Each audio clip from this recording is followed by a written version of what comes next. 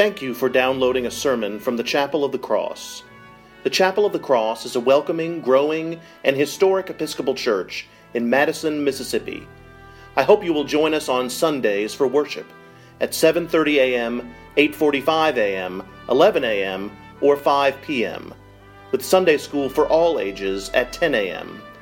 I also invite you to connect with the chapel online at chapelofthecrossms.org.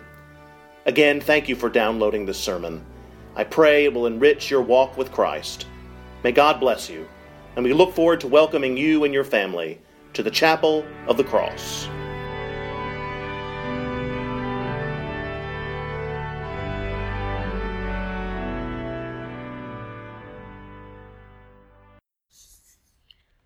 I am the resurrection and the life. Those who believe in me, even though they die, will live. And everyone who lives and believes in me will never die. I speak to you in the name of one God, Father, Son, and Holy Spirit. Amen. Permit me, if you will, just for a minute, to return to Gone with the Wind. As you may recall, while in the middle of reading that novel, I preached on it. With these words today from John's Gospel, I am reminded of my favorite part of that novel.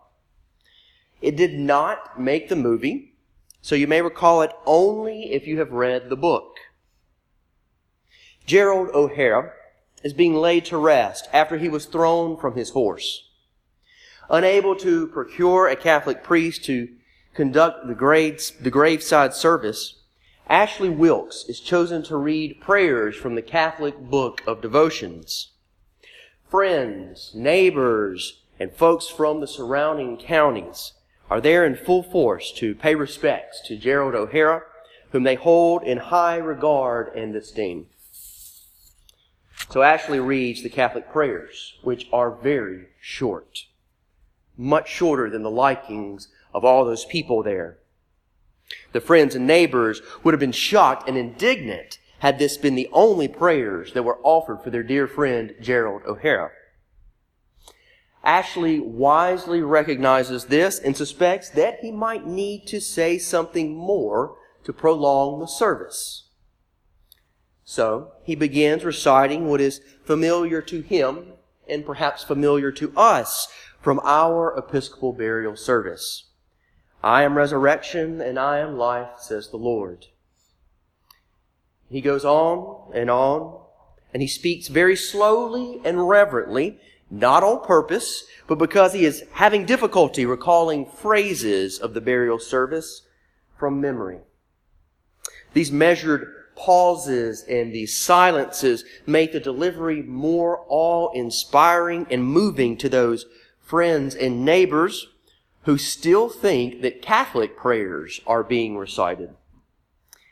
Little do they know that their dear friend Gerald O'Hara, the devoutly Catholic Irishman, was being laid to rest from the burial service of the Episcopal Church.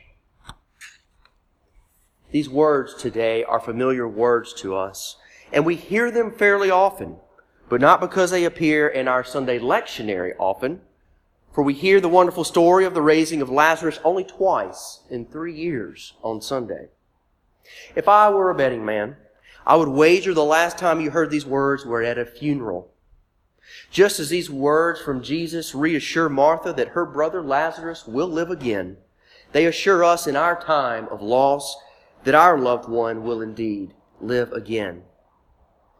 Our funeral services are celebrations, not only of the Lord's resurrection, but of our own resurrection. Our faith lies in the belief that just as God raised Jesus Christ from the dead, we too will be raised from the dead. So funeral services in the Episcopal Church are Easter services.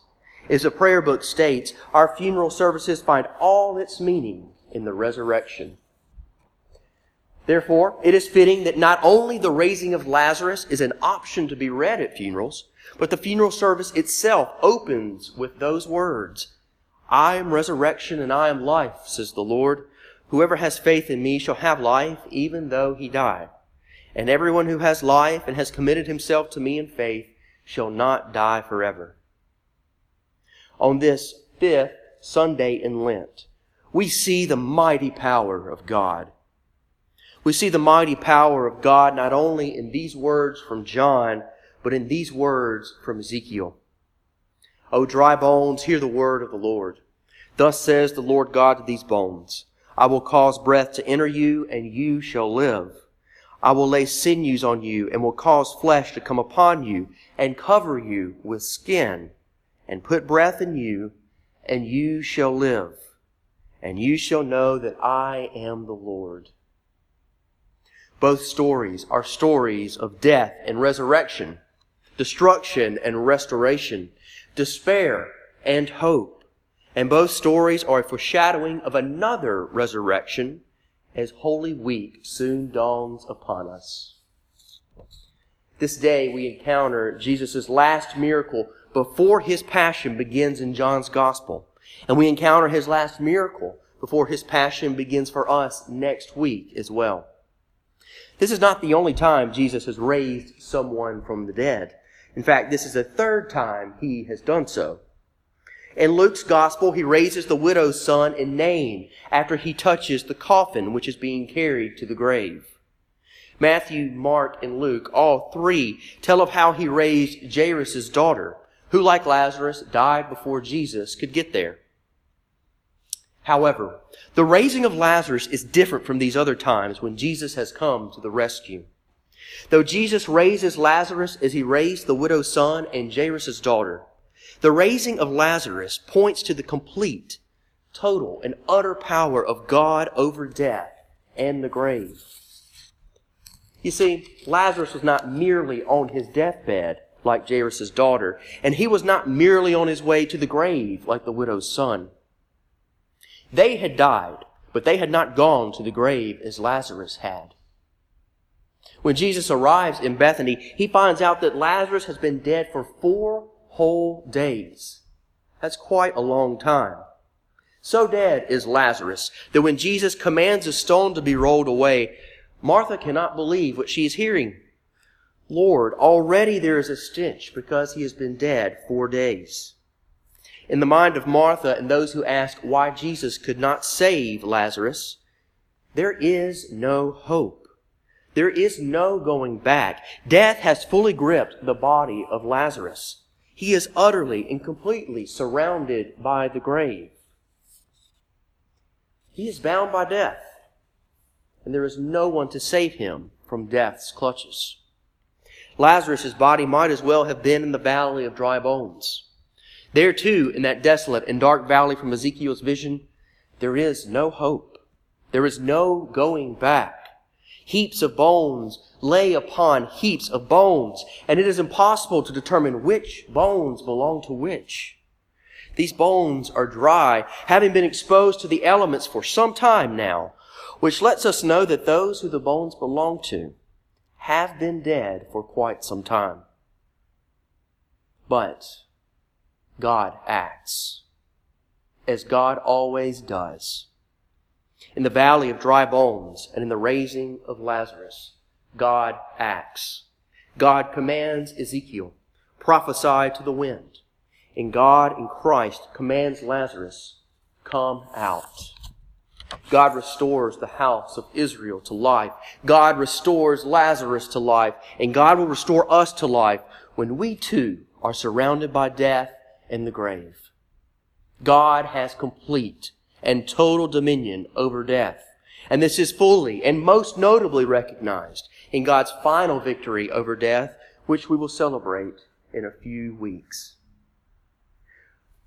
Often in circumstances such as this, our hymns help us and help me articulate what we believe in ways we cannot do otherwise. In the 1982 hymnal, hymn number 400, All Creatures of Our God and King, verse 6 goes like this. And even you, most gentle death, waiting to hush our final breath, oh, praise Him, oh, praise Him. You lead back home the child of God, for our Lord Christ that way has trod. Oh, praise Him, oh, praise Him. What this verse tells us what Ezekiel's vision tells us, what the raising of Lazarus tells us, is that God is in control. Nothing is beyond God. In God there is hope, no matter how tight the grip of death may be. God has dominion over death.